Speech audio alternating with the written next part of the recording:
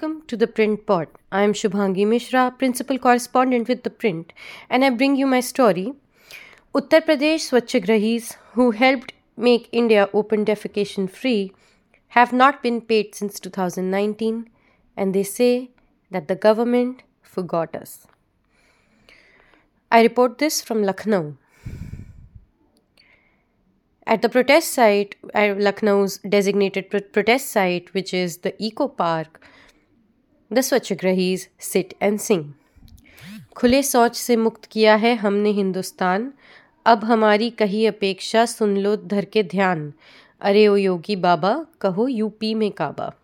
It has been over 3 weeks that Swachhagrahis, the foot soldiers of the Modi government's pet project, Swachh Bharat Mission in Uttar Pradesh, are on a protest at Lucknow's Eco Park over unpaid dues that dates back to 2019.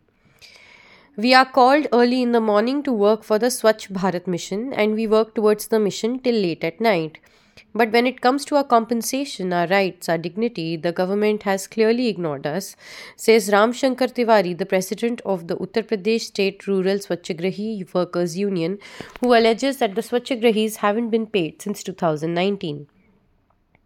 This is despite the Uttar Pradesh government being well aware of the grievances as seen in Chief Minister Yogi Adityanath's promise of minimum pay on Swachhata Divas 1 October last year. We have formed a committee to look into the wages and compensation of the Swachhagrahis in the state. I am here to assure you that we will soon resolve this issue, he had said.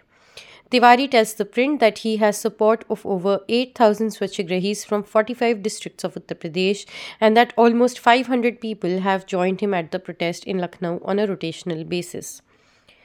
The Swachhagrahis are demanding a compensation of Rs 250 a day along with a promised bonus of Rs 10,000 per open defecation free village. The compensation differs from 2018 and 2021 guidelines by the Centre's Department of Drinking Water and Sanitation, which laid down target-based incentives.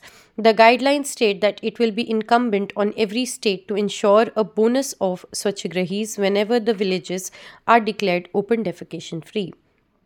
According to the 2018 guidelines, a Swachhagrahi should be paid Rs 5 for geotagging toilets, Rs 10 per household for verification of toilet usage before ODF declaration, and Rs 15 per household after ODF declaration. Rs 25 for fixing dysfunctional toilets as well as for retrofitting old ones, Rs 200 per village, a village of 50 to 100 households, for ensuring construction of covered drains, community soak pits, community compost, and Rs 200 for ensuring maintenance.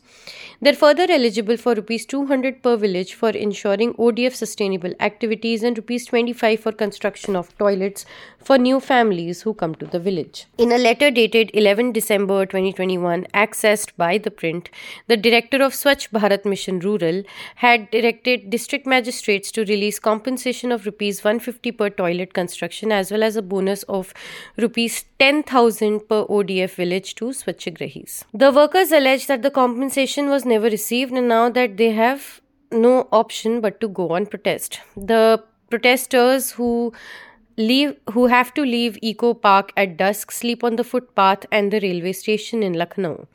Dharamshalas and shelter homes charge Rs 20 a night. I don't have that kind of money to pay for the dharamshalas as well as buy food in the morning. So I have been sleeping on the footpath. I do not have any other choice, says Malti Devi, a Swachhagrahi from Auraiya district in Uttar Pradesh. On 19 January, Swachhagrahis, all of them women, tried to demonstrate in front of the Uttar Pradesh Vidhan Sabha but were brought back to the Eco Garden. Tiwari says no representation from Uttar Pradesh administration has come to meet them since their protest started 3rd January. The Print reached Panchayati Raj Secretary B. Chandralekha through WhatsApp for information on the status of the committee promised by Yogi and the administration's response to the Swachhagrahis' demand. The copy will be updated once a response is received.